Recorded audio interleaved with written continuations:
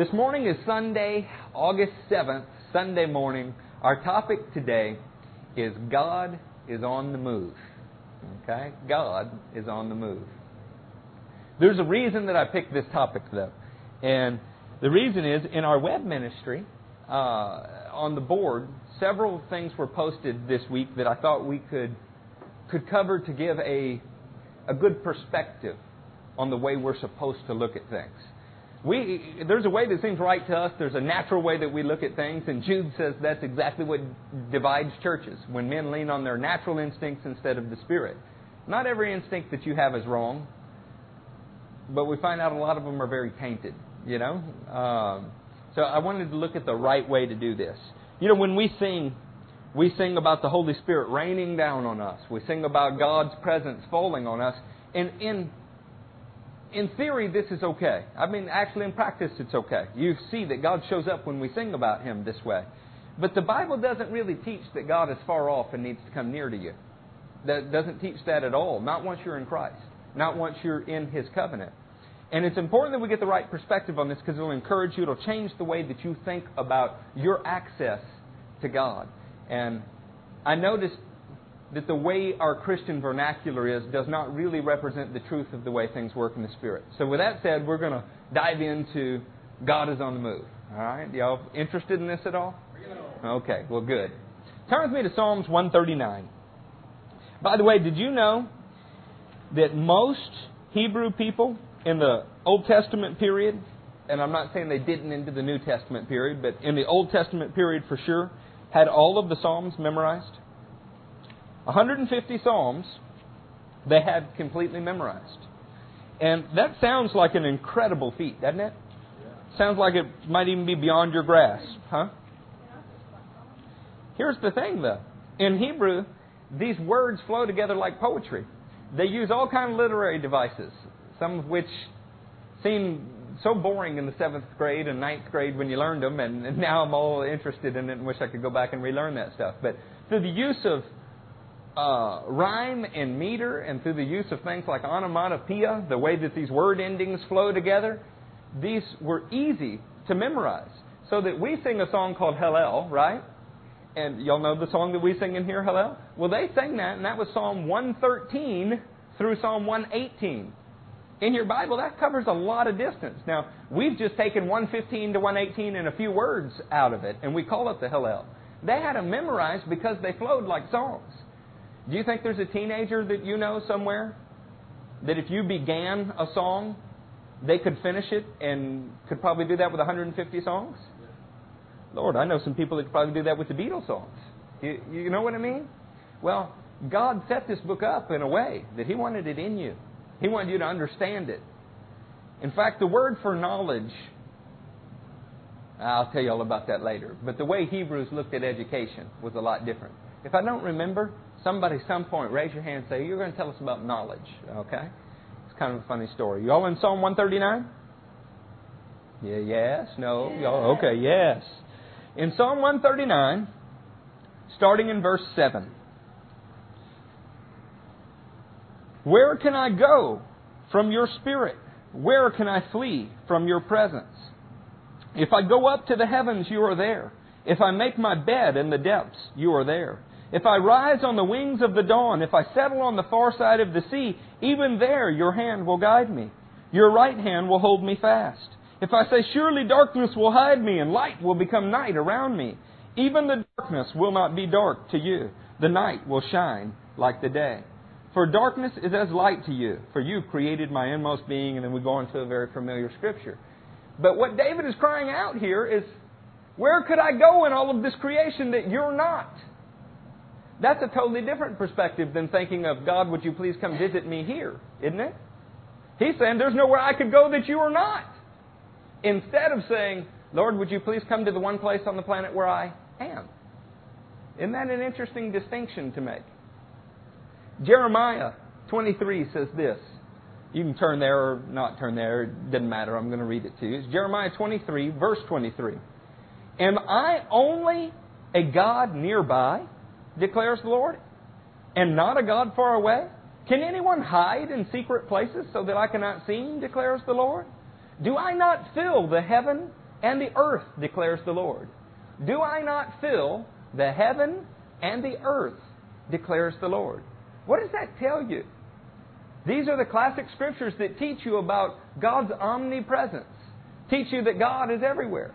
And yet at times we see God seem to be very local. So how do you reconcile the two? And is it okay for us to pray the way that... Have you not heard, well, the two of us are praying, and where two of us are gathered, He's in the midst. Have you not heard that? Y'all don't use that? Don't say that?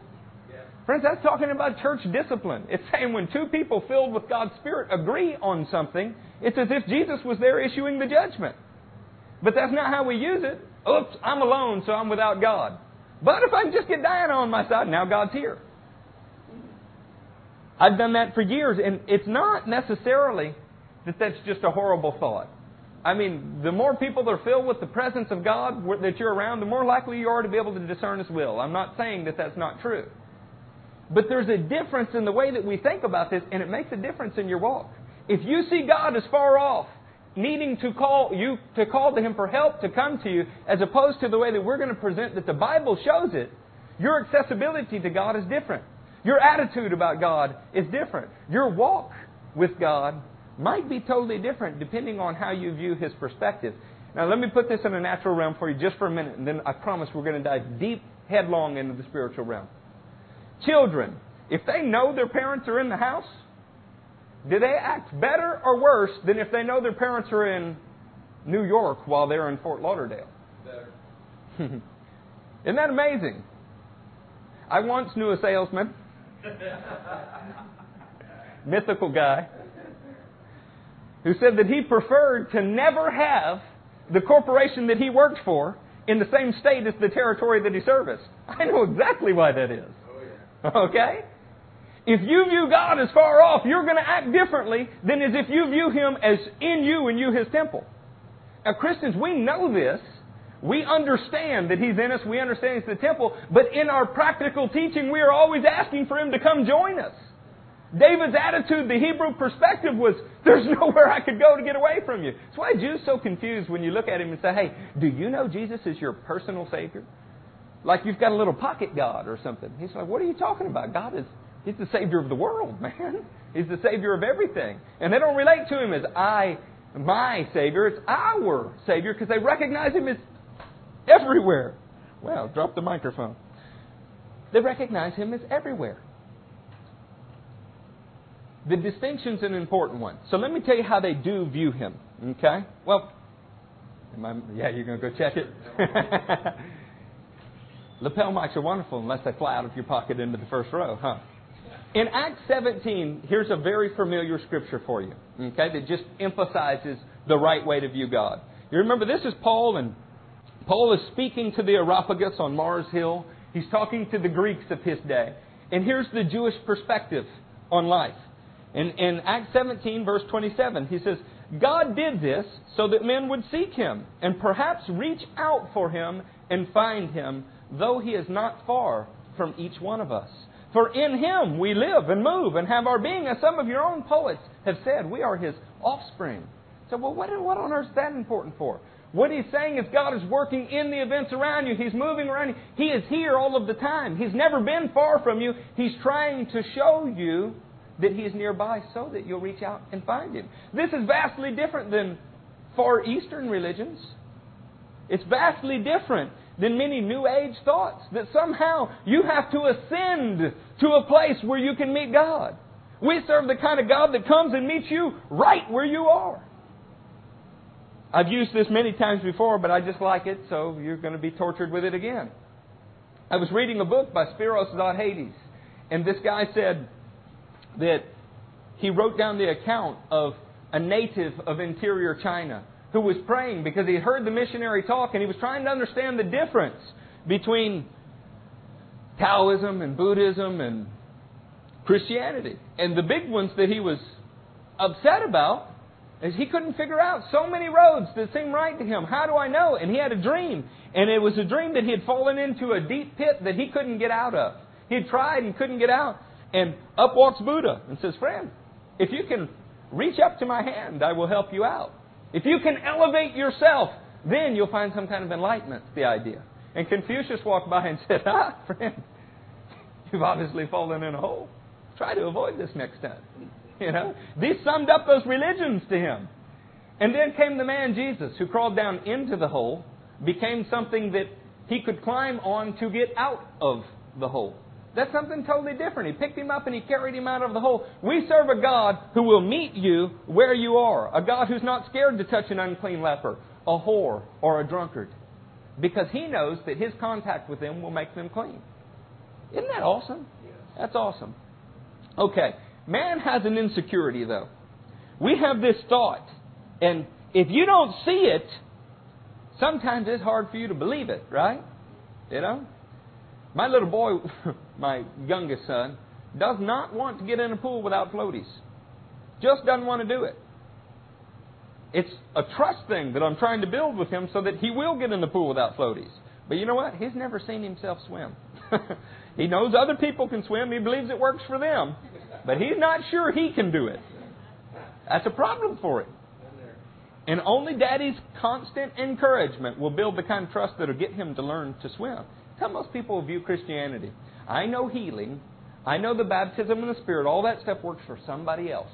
I'm sure it works in Patricia's life. Might work in Mandy's life. But will it work for me? And most people are content to stay right there with floaties. In the shallow end on the side. Maybe it's that pastor's job. That's not really how God is, though. God calls every one of us to the deep end. You either dive off in Him. He's kind of an all or nothing God. He's very patient, but that's the direction He's headed with you. Is all or nothing. So man's insecurity. In Exodus 33, we doing all right, Master P. Rowe? In Exodus 33, Exodus, you'll see a scripture. We start around 12? Somewhere right around 12? 11, I'm sorry. Yeah. Okay, somewhere right around 11.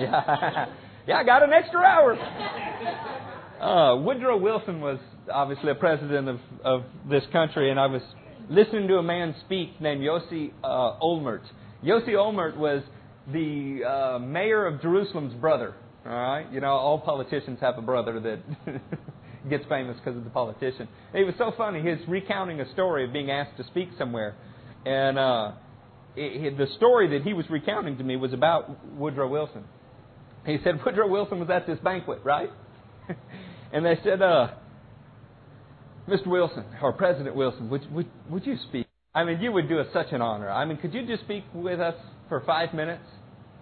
And the great politician said, 5 minutes? I don't have enough time I haven't prepared. And the guy says, for 5 minutes? He says, yeah, that'd take me 3 or 4 hours to prepare for a 5-minute speech. That's 3 or 4 hours for a 5-minute speech. What if we asked you to speak for an hour? He said, thank you, I'm prepared to do that right now.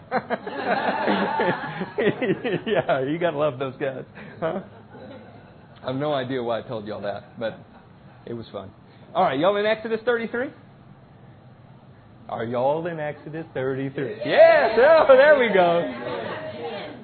Kim, that's right. Yes, in Hebrew. And I'll respond, Todah. Thank you.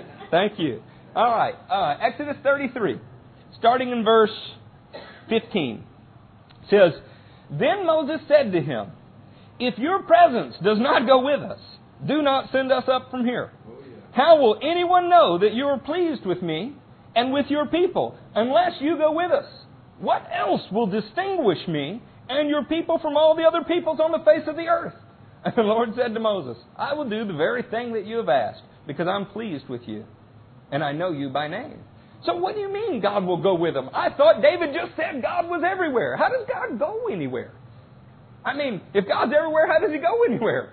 Isn't that an interesting thought? Wrap your mind around that one for a while. It's got to be about 3 o'clock in the morning to wrap your mind around that one, huh? Moses was concerned with the same thing we're all concerned with. You want to know, you want to feel or see or somehow touch God's presence around you to know that He's with you. Just like my son in a swimming pool, if he's trying to learn to swim, he's got one hand on me all of the time, which makes it pretty darn hard to swim, doesn't it? He can't use all of his limbs because one's wrapped around Dad the whole time. You ever take a young child that's scared of heights, try to pick them up above your head? It's like trying to shove a cat in a box, you know. They grasp onto you somewhere, everywhere. Well, Moses wanted to know God was going with him. The reality is, God's Lord over the whole creation. He was with him no matter where he went. But God provides what Moses needs because He gives us what we need. God gives us what we need, not what we deserve. I want you to begin to think about this, okay? God was everywhere, but God provided this to him anyway. There are times we cry out, Lord, I just need to feel you.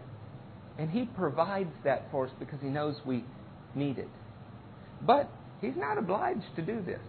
We don't walk by feelings. He asks something of us, and we're to be obedient to it. He never promises you that you'll see the results, feel the results, taste the results.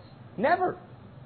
It's a great blessing to me that a family in Chicago, or a family in Lafayette, or a family in Baton Rouge, or a family in Arkansas tells us, wow, your ministry is feeding us.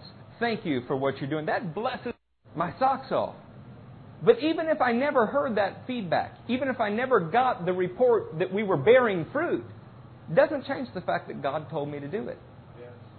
See, if we become the charismatic church, and we're not really, but you understand what I mean, this stereotypical charismatic church that has to feel a certain way to be obedient, something's wrong.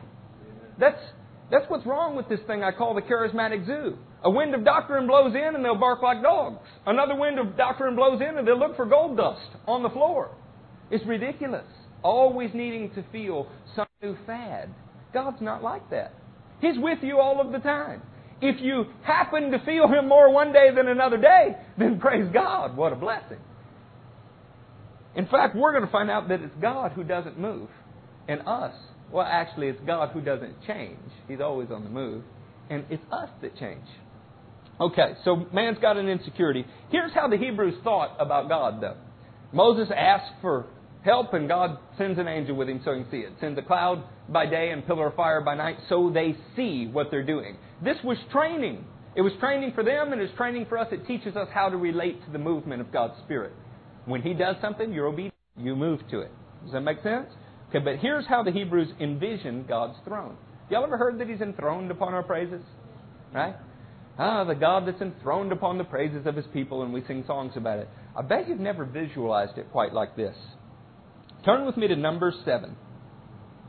Genesis, Exodus, Leviticus, and Numbers.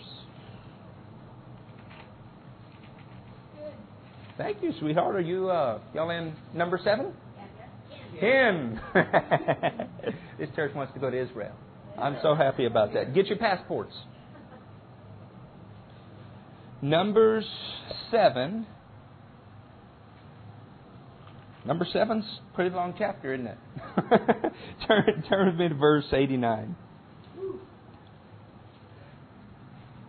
When Moses entered the tent of meeting to speak with the Lord, he heard the voice speaking to him from between the two cherubim above the atonement cover on the ark of the testimony, and he spoke with him.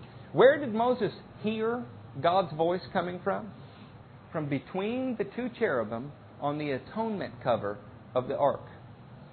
This led the Hebrew people to begin to view God as enthroned above these cherubim. Now, what was the ark of God? This was just actually, that's a beautiful message too about how the ark was built. But in any case, foregoing that for a moment, this was a golden box that had in it the law of God. Actually, the broken law of God. It had in it a jar of manna at one point in history. The life of God. The sustaining word of God. Later on, it had in it Aaron's staff that budded, that showed where God's approval was and where His power of life was. Those things were contained in the ark. The book of Hebrews tells us all of that relates to Jesus. When Jesus stands up in John and says, I am the way, the truth, and the life, it all relates to Jesus. But here's what I want you to start to get in the Hebrew mindset, okay? And then we're going to explore this through Ezekiel and through Revelation. They very much viewed God as somehow being enthroned between these cherubim. It's always hard to know which is plural and which is singular. But between these winged creatures, they viewed God's presence. Now, we've already established that God's presence was all over the earth, but they viewed Him because He promised to go with them as between these cherubim. Okay? In Chronicles 28, David refers to something. One more principle, and then we're going to get into Ezekiel. First, Chronicles 28. Chronicles 28 is on page 510. Skim all the way down to verse 18. We're going to pick up in the middle of a sentence, and I hate that. But David is describing articles in the temple. Okay? And he says, "And the weight of the refined gold for the altar of incense. He also gave him the plan for the chariot, that is, the cherubim of gold that spread their wings and shelter the ark of the covenant of the Lord." God was giving David a plan for a future temple that his son would build, and He gave him details down to the weight of gold for different things. And what did He call the ark with the cherubim over it? He referred to it as something. A chariot. Isn't that interesting? In fact, they began to refer to these cherubim and this thing, this presence that was above it, God's presence speaking, as God's chariot throne. That's why it says that is the chariot I'm talking about. There's a reason for this. God was everywhere, but a chariot was an item of war and an item of transportation. It was the tank of the day. And what they were saying is when we carry this thing with us, God is with us in power, buddy. He's with us. You may not see Him. You may not know He's there, but He's there. That's really, really important. Now we're going to look at actually what is in the heavens. How this actually works. The ark is a shadow. It's a symbol of something that is in the heavens. The book of Hebrews tells us these are but copies of something that is in heaven. And see how that relates to us. By the way, this chariot throne, Psalm 18, 2 Samuel 22. Well, if you want to write down those verses, Psalm 18, 10, 2 Samuel 22, the whole chapter, speaks of God mounting the cherubim and flying. Isn't that interesting? God, who's everywhere, mounts these winged creatures and flies. I wonder why the Hebrews thought about it like this. Psalm 99 says, "The Lord reigns. Let the nations tremble. He sits enthroned between the cherubim. Let the earth shake." You'll find scripture after scripture about God being between these cherubim. And they thought of it as a mobile chariot. Well, Ezekiel was a man who had dramatic visions of God. Would y'all say Ezekiel had a dramatic vision? Some of you hadn't read the book of Ezekiel, huh?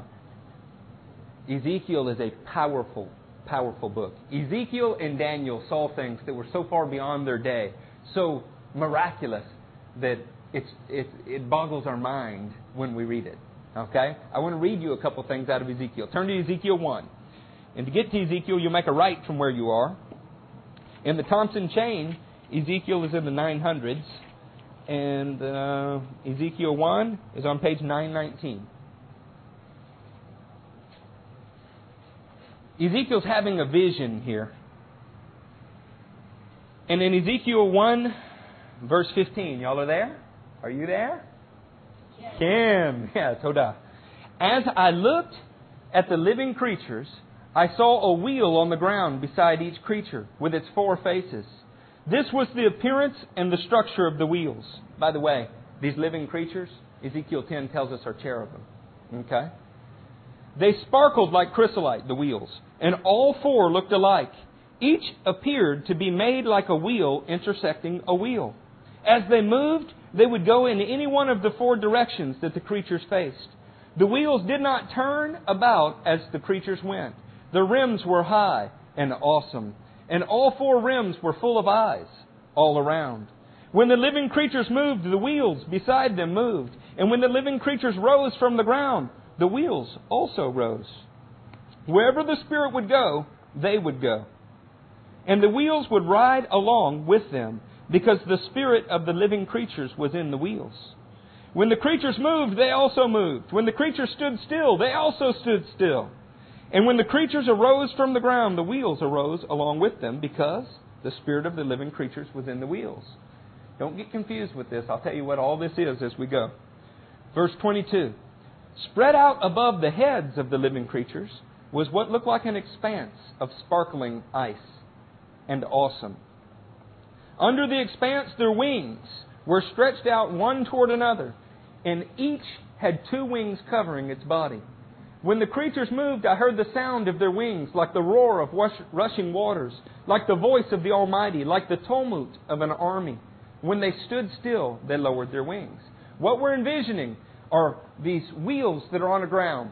Somehow or another they intersect. I don't quite understand that. I've tried to draw it 100 times. I don't get it. Any direction these wheels could move without turning. Okay? Just above these wheels were these winged creatures that were living creatures who had their wings stretched upward. Later on you're going to find out they have hands. The tips of their wings touched something that looked like an expanse of ice, glass, or a sea. In the New Testament they say chrysolite. Something clear and beautiful, heavenly. Okay, that's what we have so far. Then there came a voice from above the expanse over their heads as they stood with lowered wings.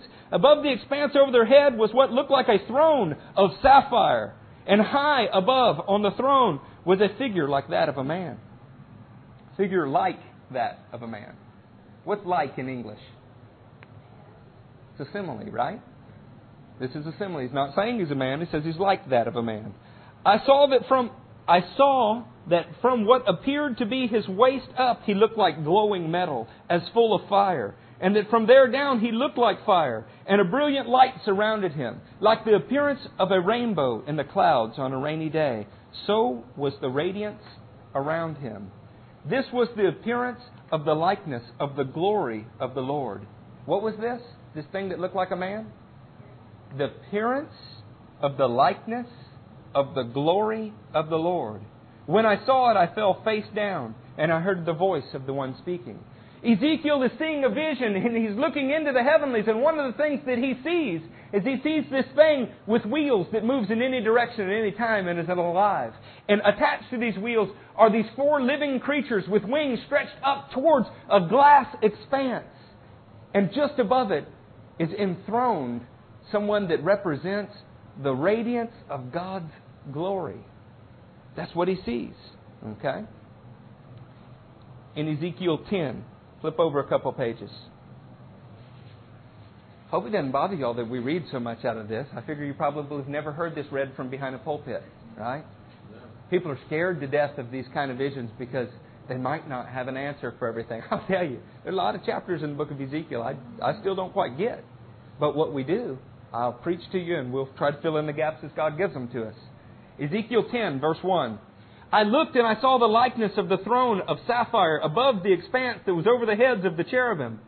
The Lord said to the man clothed in linen, Go in among the wheels and beneath the cherubim. Fill your hands with burning coals from among the cherubim and scatter them over the city. And as I watched, he went in. Now the cherubim were standing on the south side of the temple when the man went in, and a cloud filled the inner court.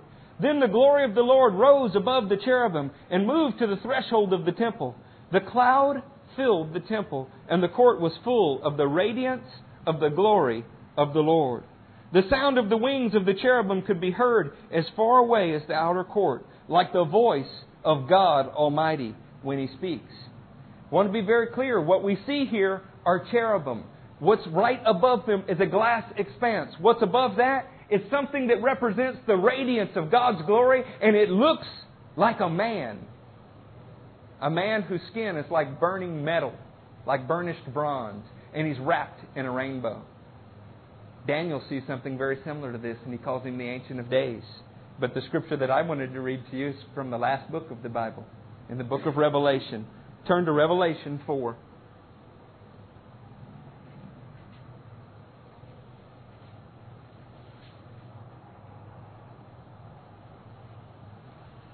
Tell me when you're there. Not there. I'm there. All right. Revelation 4, verse 2. At once I was in the Spirit. And who's writing? Who's writing here? John. At once I was in the Spirit, and there before me was a throne in heaven with someone sitting on it. And the one who sat there had the appearance of jasper and carnelian. A rainbow resembled an emerald encircled the throne. Surrounding the throne were 24 other thrones, and seated on them were 24 elders.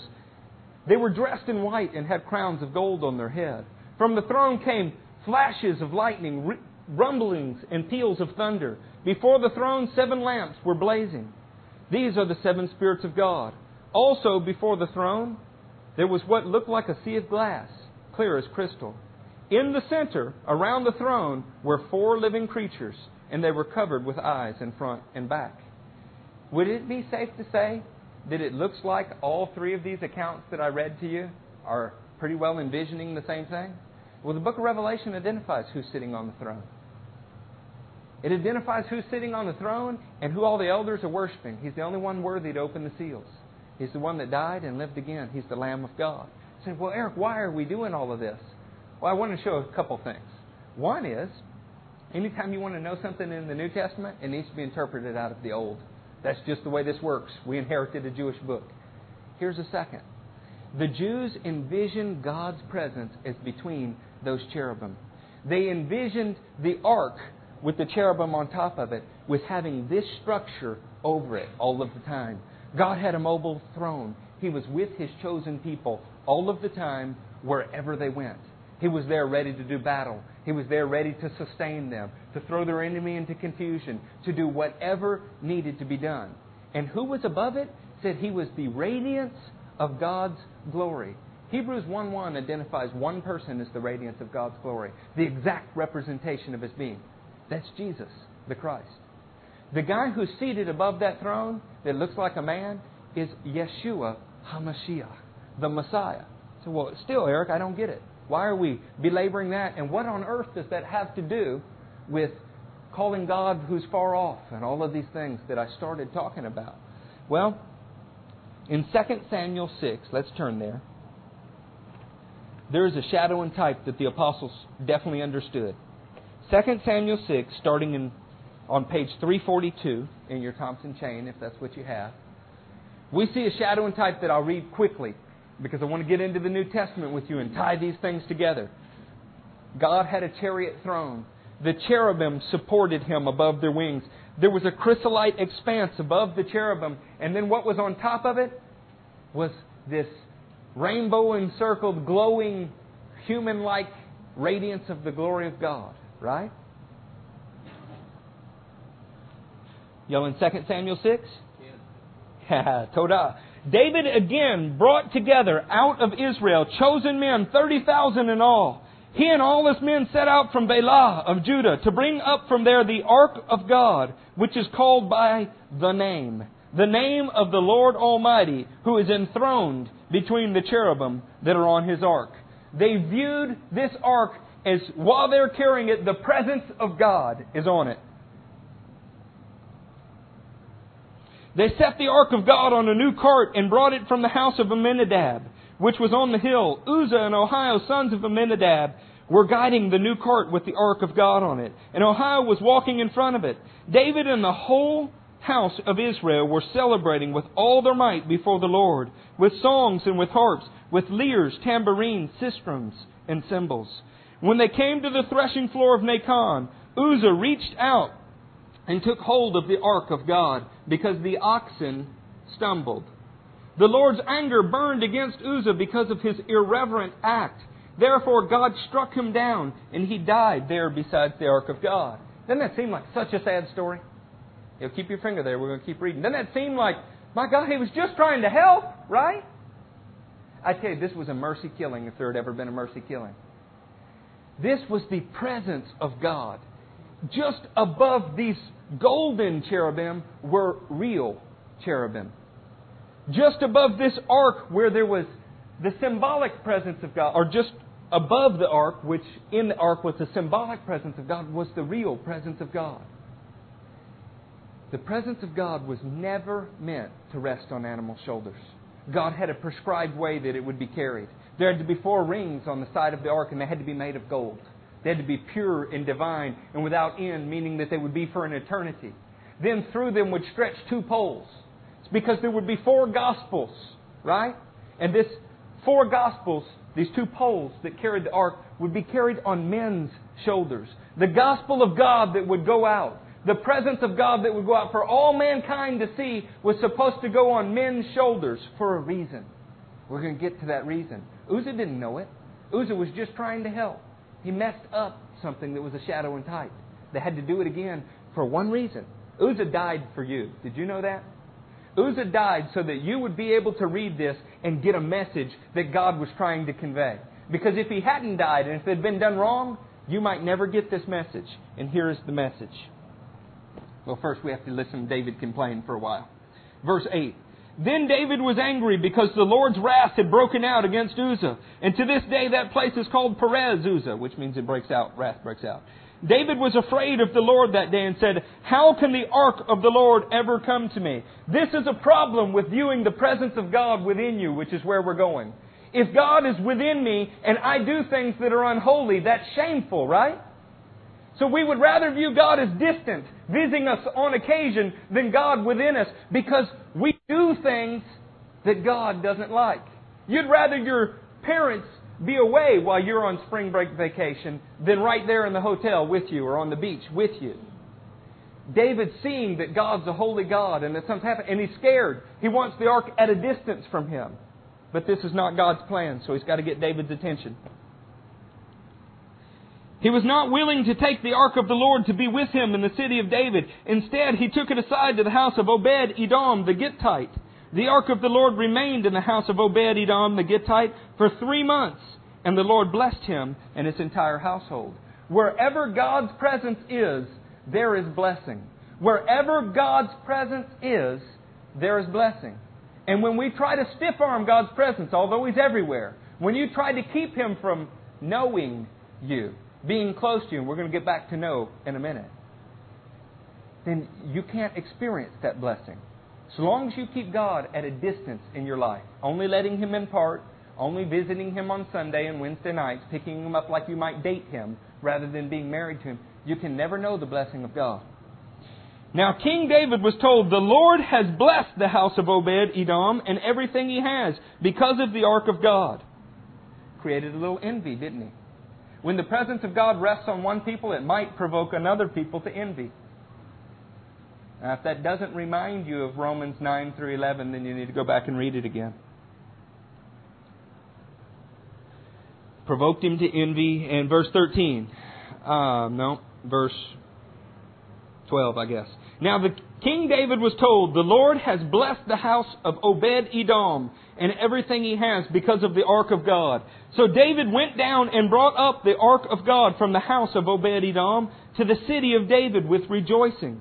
When those who were carrying the ark, this time we've got men carrying it, and that's because 1 Chronicles 15:13 says it had to be Levites. The ark of the Lord, they had taken 6 steps. He sacrificed a bull and a fattened calf. David, wearing a linen ephod, danced before the Lord with all of his might. While he and the entire house of Israel brought up the ark of the Lord with shouts and sounds of trumpets. Get this. This thing that represents that God is actually enthroned above with a chariot throne, representing God being with Israel, has got joyful dancing before it. It's on the shoulders of men. There's harps and lyres and tambourines. And what are they going to do with it? That's the question. What is this presence of God there for? Why has God identified Himself as having a chariot on top of this ark? What does He want to teach that's important enough for Uzzah to die for getting it wrong? As the ark of the Lord was entering the city of David, Michal, daughter of Saul, watched from a window.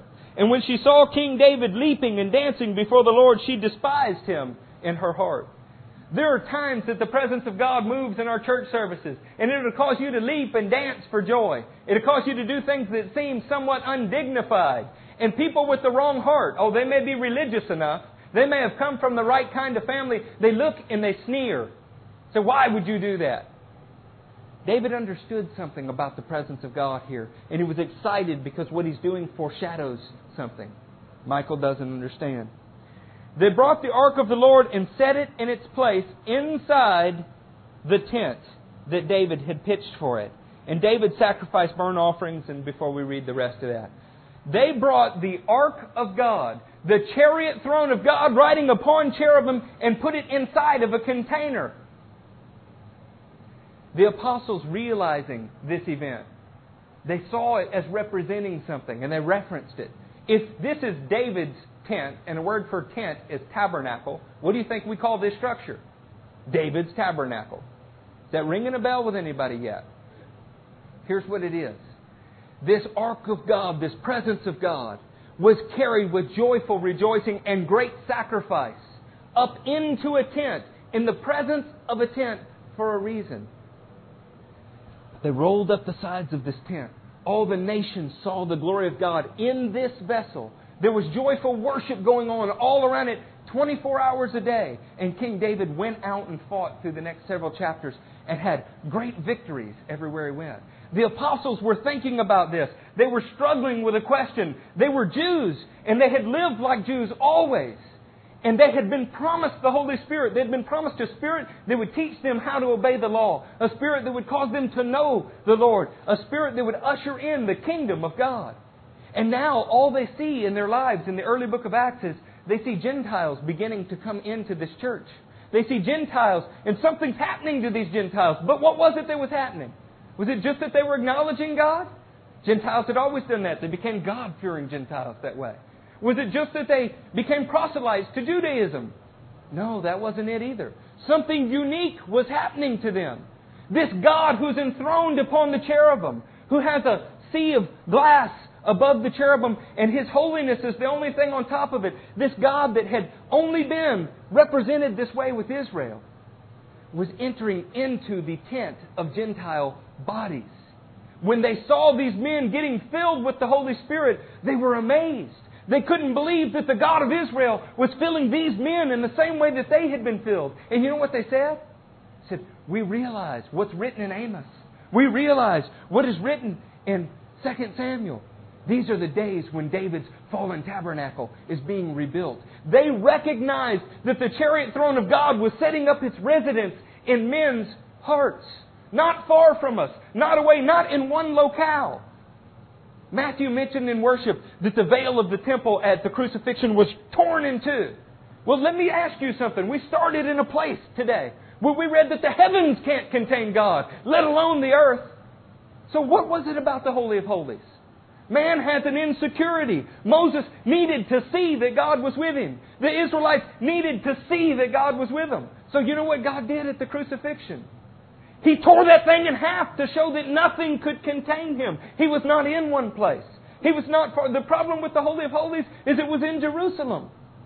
I'm not in Jerusalem, and I need God. So God entered a new Holy of Holies. 2 Corinthians 5 calls your body this tent. The book of Corinthians declares it to be a jar of clay that God's power is in.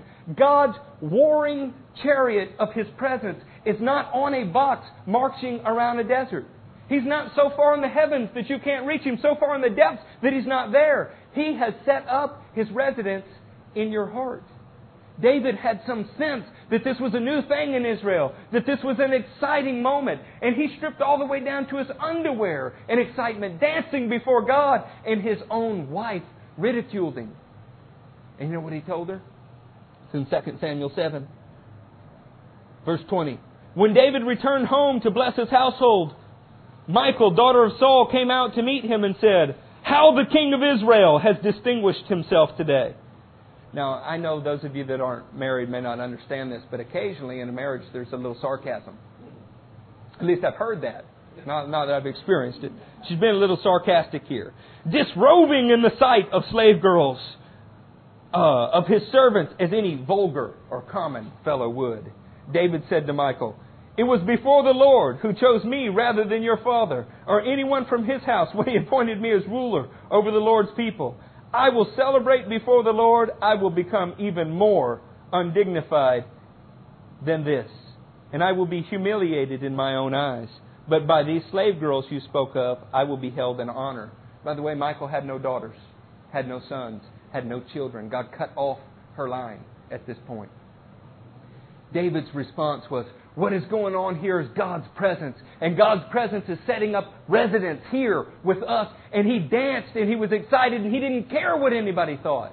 Well, friends, that's what we're doing when we're in worship. You don't care what anybody thought. You've realized that the dwelling of God is now in men. Now, it's funny, the book of Revelation, and I'll close with this today when we close. Don't get excited, we're not closing yet. Ends with this theme.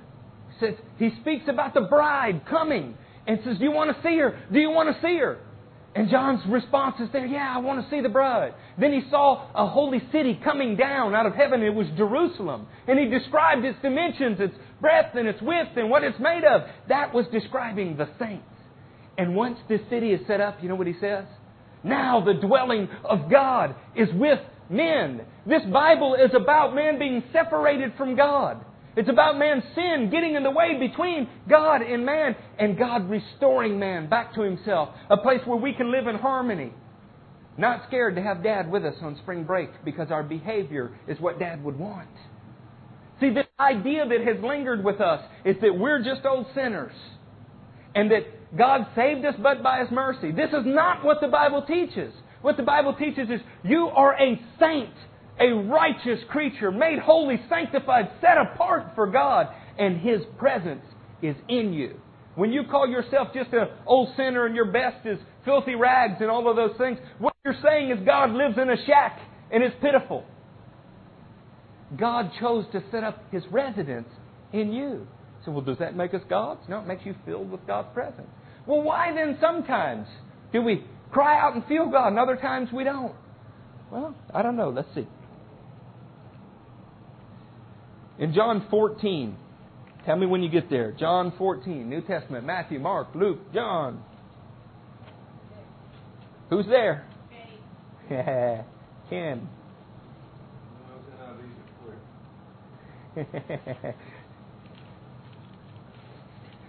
John 4.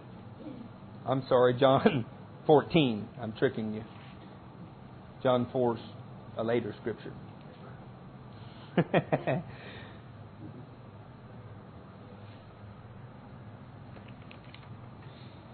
Behatzlacha. Much success to you in finding the scriptures I give you. Behatzlacha. All right, y'all in John 14? Yes. Look at this. John 14, starting in verse 15. If you love me, you will obey what I command. And I will ask the Father, and He will give you another counselor to be with you forever. The Spirit of truth. To be with you forever. The Spirit of truth. The world cannot accept Him because it neither sees Him nor knows Him. But you know Him, for He lives with you and will be in you. I came out of a church that just hated that. They wrote books and books and books arguing about what those prepositions mean. It's hard to believe that it means exactly what it says it means. He's with you and He will be in you. What's the footnote say, Matthew? And is in you. Come on. I will not leave you as orphans. I will not leave you as orphans. I will come to you. Before long, the world will not see me anymore, but you will see me. Because I live, you will also live. On that day, you will realize that I am in my Father, and you are in me, and I am in you. Get that? Jesus is in the Father, right? You are in Jesus, and Jesus is in you. What a paradox, huh? The three are being merged. You know what that means? That means that now we have one man, Yeshua, in the Godhead. He's a part of God. And you know what? He's in you. That makes you a part of God in a loose sense of the word. Isn't that interesting? How different is that than thinking that you need to call for God to come close to you? Any scripture you find that speaks about drawing near to the Lord and He'll draw near to you and those kind of things, is speaking about the introduction of your relationship. As a Christian, God's presence is in you. On that day you will realize that I am in my Father, and you are in me, and I am in you. Whoever has my commands and obeys them, he is the one who loves me. He who loves me will be loved by my Father, and I too will love him and show myself to him. Turn with me to 2 Peter. Y'all got to hurry.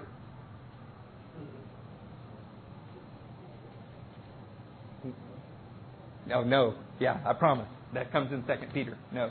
Matthew's reminding me I promised to tell you about no. To know. Y'all in 2 Peter? Yes. Give me a page number in Thompson Chain. 1353. 2 Peter chapter 1 verse 2. Grace and peace be yours in abundance through the knowledge of God. Through the knowledge of God and of Jesus our Lord. Let me talk to you for a minute about what it means to know God, to know anything. Now, this is written in Greek, okay? But the people who wrote it were Hebrew. So I don't know whether they originally wrote it in Hebrew and then it got translated to Greek. We'll let somebody else argue about all of that. Doesn't matter to me. They thought like Hebrews even if they wrote in Greek. Is fair enough? If you're an American and you learn to speak Spanish and write Spanish, but if you've been an American all your life, you're probably going to think like an American even if you write in Spanish. That's how I see this. Anybody going to throw a book at me for that? Okay, good. So, when he's talking about the knowledge of the Lord, the word in Hebrew for to know something. You love this. This is easy. No sounds in it or anything, right? It's yada. You ever heard somebody say, I went to the store and yada, yada, yada, and while at the store this, yada, yada, yada? It basically means I know, like you know what I'm saying. Yada. But to a Greek to know something, it means that you have an intellectual knowledge of it. That's not how the Bible uses the word know at all. It doesn't simply mean to ascend to a place intellectually because we don't have a religion that simply ascends to something in an intellectual realm. We have a very functional religion. Remember the story of the Chinese man? We have a very functional religion, and to know something in the Bible meant to be intimate with it. If you knew something, if you were considered wise, it didn't mean that you had a vast intellectual trivia book going on in your head. To be wise meant to be thoroughly acquainted in every function of what you did for a living. If you were a tanner, you were considered wise if you knew all the ins and outs of being a tanner. To be wise in the Bible, to possess knowledge, meant that you had practical application for it. Does that make sense? So when we know the Lord, you know that verse in Matthew says, depart from me, I never knew you? That doesn't at all mean that God didn't have some knowledge of their existence. It meant He was never intimate with them in a functional way. Joseph did not know Mary, the Bible says, until after she had Jesus. Surely he knew who she was, right? Are we so naive not to know what that means? The word know in Hebrew implies an absolute, intimate intertwining with a fact. Okay? Through useful experience.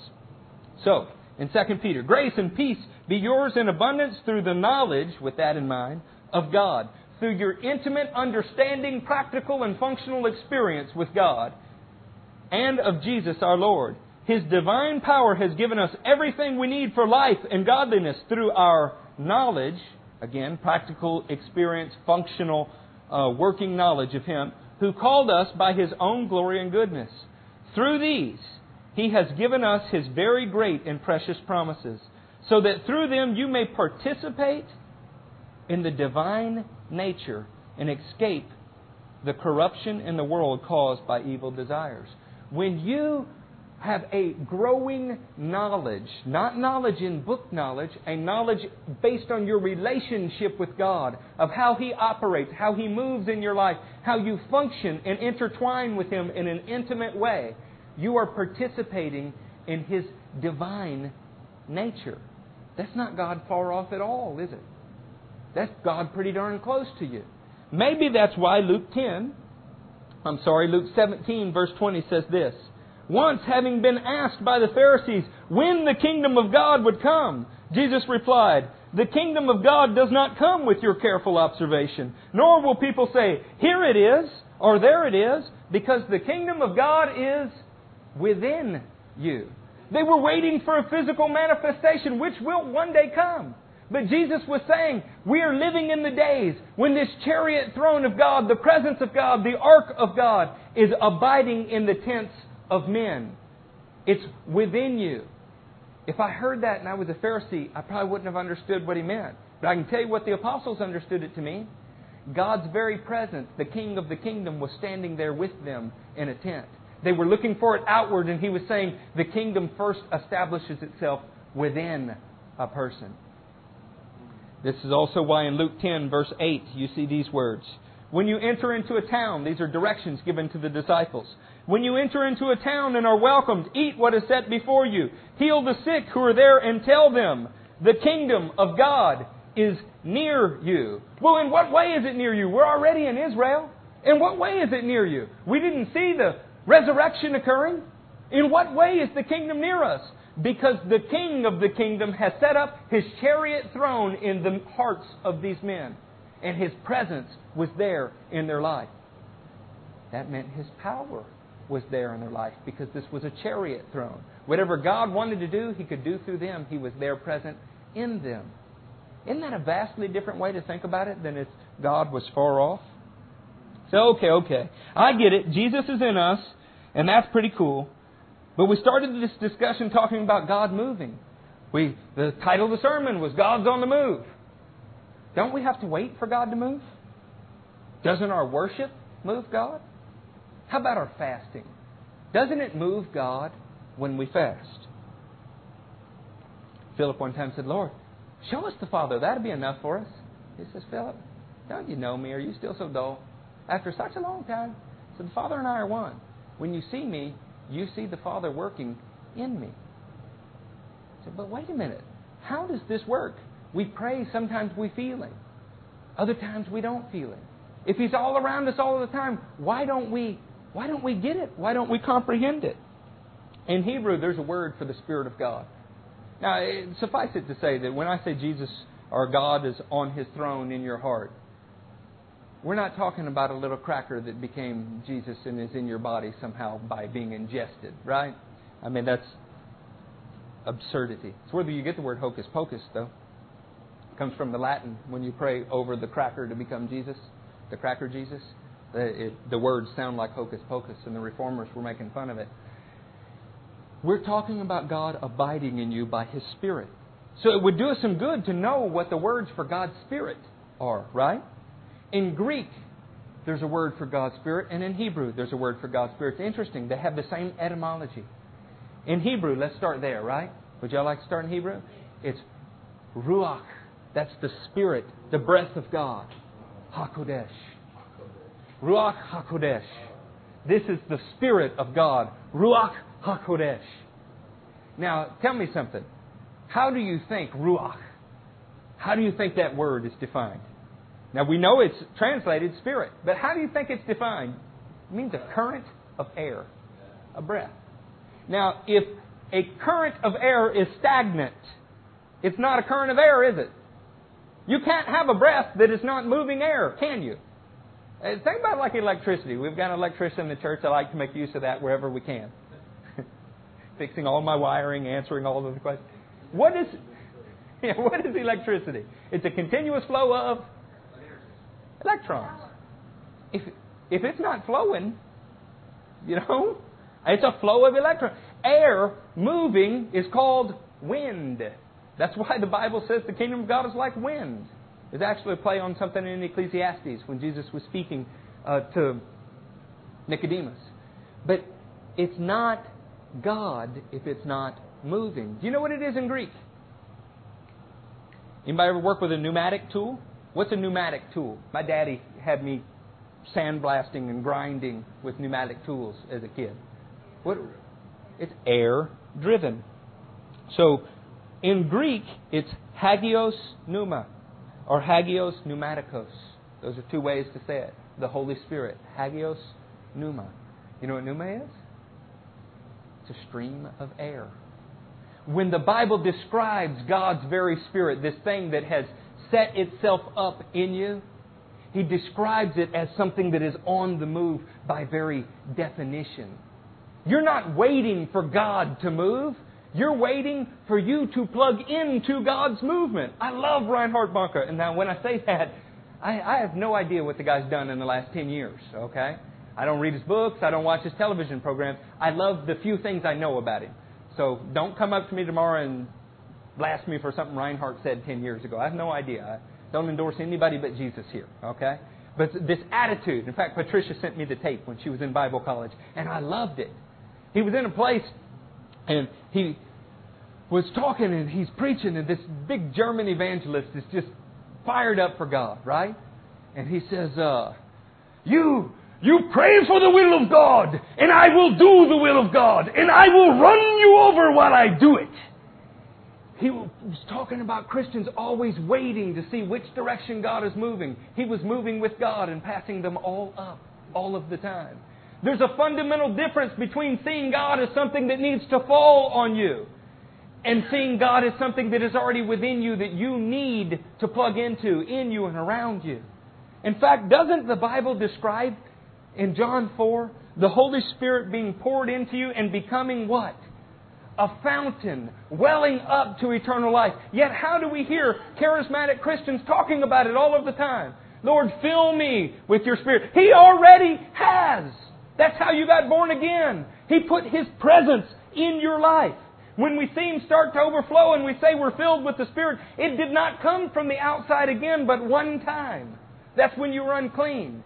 Now you're God's temple. He is in you. How do you get filled with the Spirit? Does it come from afar and down into you? No. It starts in you because He's put it there and it flows out of you. When I was a Baptist, I had the hardest time with charismatics for this reason. People would look at me and say, you just need to get filled with the Holy Spirit. The Holy Spirit's not in your life, blah, blah, blah. Friends, I knew one thing. I had been touched by God. I knew I was His. I didn't care what anybody else said. Now, I may not have seen some of these gifts that they were talking about operate, but I knew God was there. And I read Romans 8:9. And Romans 8:9 said to me that if the Holy Spirit was not in you, you did not belong to Christ. So I was at a fundamental divide with all of these tongue talkers. Because they were talking about the Holy Spirit coming from the outside in, and He had already set up residence in me. I was God's temple. Then I learned this is just a matter of perspective. They didn't experience what I did. When they got filled with God's presence, all these other things happened at the same time. With me, it didn't. I felt God's power in a tremendous way. And later, I learned for that thing to well up to where it overflowed in all kinds of signs and gifts. Do you see the difference in perspective? It's important. You cry in here, Lord, just move on us. Just move on us. He's already here. You have to tap into Him. I learned from blowing fuses in my truck and speaking with a very wise electrician that we all know, that electricity takes the path of least resistance. So does God. So does God. You wonder, well, why does it seem that God's so evident in Yvette's life? Because she's the one that resists Him the least. Why does it seem like Jennifer's always the one doing all the miracles? Because she's the one willing to be moved by God in that way. God's already moving. We just need to tap into Him. John says that. I didn't write it down, unfortunately. John says in the 5th chapter, says, my Father is always at work. God is always working. It's our job to tap into Him and find out what that work is. Back to this yada thing, and then we're going to close. In Jeremiah 31, verses 33 through 34. You can turn there real quick. 31, verses 33 through 34. This is on page 878. This is the covenant I will make with the house of Israel after that time, declares the Lord. I will put my law in their minds. I will write it on their hearts. I will be their God, and they will be my people. No longer will a man teach his neighbor, or a man his brother, saying, know the Lord, because they will all know me, from the least of them to the greatest, declares the Lord. To know the Lord is to experience Him in every way. He was declaring a time when you wouldn't go to a temple to relate to God. You wouldn't need a visual representation of a cloud or an ark, because God's very presence would be in you, interacting with you, giving you a yada type knowledge of God, being practically familiar with Him. You know how you get practically familiar with Him? You learn to be sensitive to His moving and you do what He says.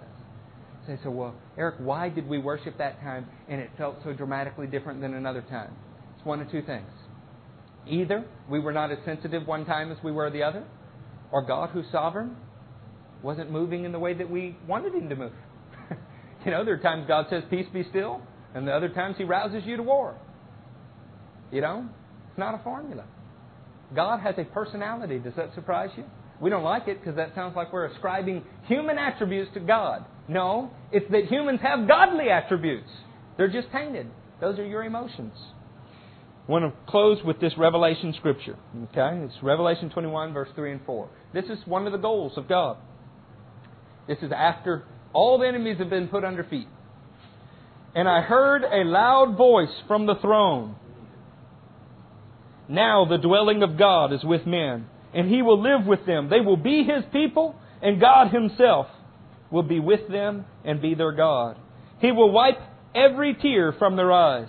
There will be no more death, or mourning, or crying, or pain, for the old order of things has passed away. There's a day when that will be true for every corner of this globe and every person on it. Today, that's not true. You know who it's true for? It begins with the house of God.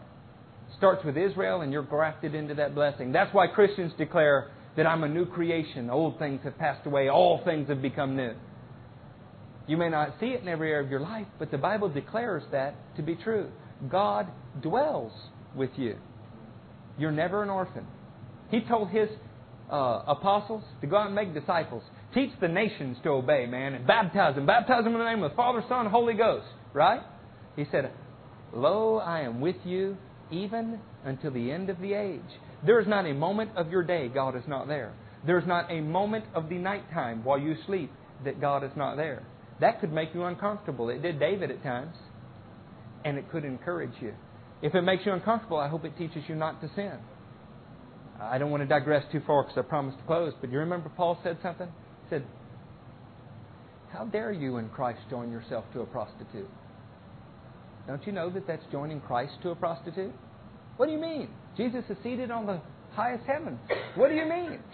He's also, by way of His Spirit, in you. So what you do on a regular basis, you subject Jesus to, in a manner of speaking. Not just because you bear His name in a figurative sense, but because His Spirit is in you. That'll make you live holy. Next time you want to extend the finger to somebody in traffic, you just remember that your hands are a representative of Jesus' hands. Next time you want to lash out in anger, see, that will make you live holy. Now that's not why I'm telling you this stuff. I'm telling you this because that is an awesome sense of power in you. What mountain is too large for you to move? Jesus is with you. What obstacle is too big for you to step over? Jesus is with you. What could your boss throw at you that could be big enough that you and Jesus can't handle it together? He said, come to me, my yoke is easy and my burden is light. That's the Jesus that we know and serve. And you're not just yoked to Him, He is inside of you. Now, if you're not sure about that, let's pray and let's get sure. If you know He's in there but can't figure out how to get Jesus, who's on the inside, working on the outside, come on, we'll pray. That's what our whole lives are about. Some of you prophesy, and some of you heal, and some of you speak in tongues, and some of you don't do any, and some do one of the three, and all this. You can do anything that God wants to do through you. You just need to be convinced of what He wants to do through you and step out in faith. And we'll do it. Y'all stand up. Let's pray. God has got a chariot throne, and He's on the move. You don't need to wait for God to move. You need to tap into God's moving. By definition, He's moving. Mighty God, we love You. Lord, we pray to be sensitive to Your move. Lord, our vernacular's wrong. And we know it's wrong, and we'll have trouble fixing it. But we're going to correct it in our thoughts, mighty God. We know You're not far from us, something difficult to grasp. You've placed Yourself in us. Your law is in our hearts and on our minds. Lord, we pray for a day where that's true for all of Your people Israel as well. Their promise that You've allowed us to partake in. But Lord, if You allowed us to come into this, we're going to produce the fruit of the kingdom. You didn't waste Your investment on us. In the name of Jesus we pray. Amen.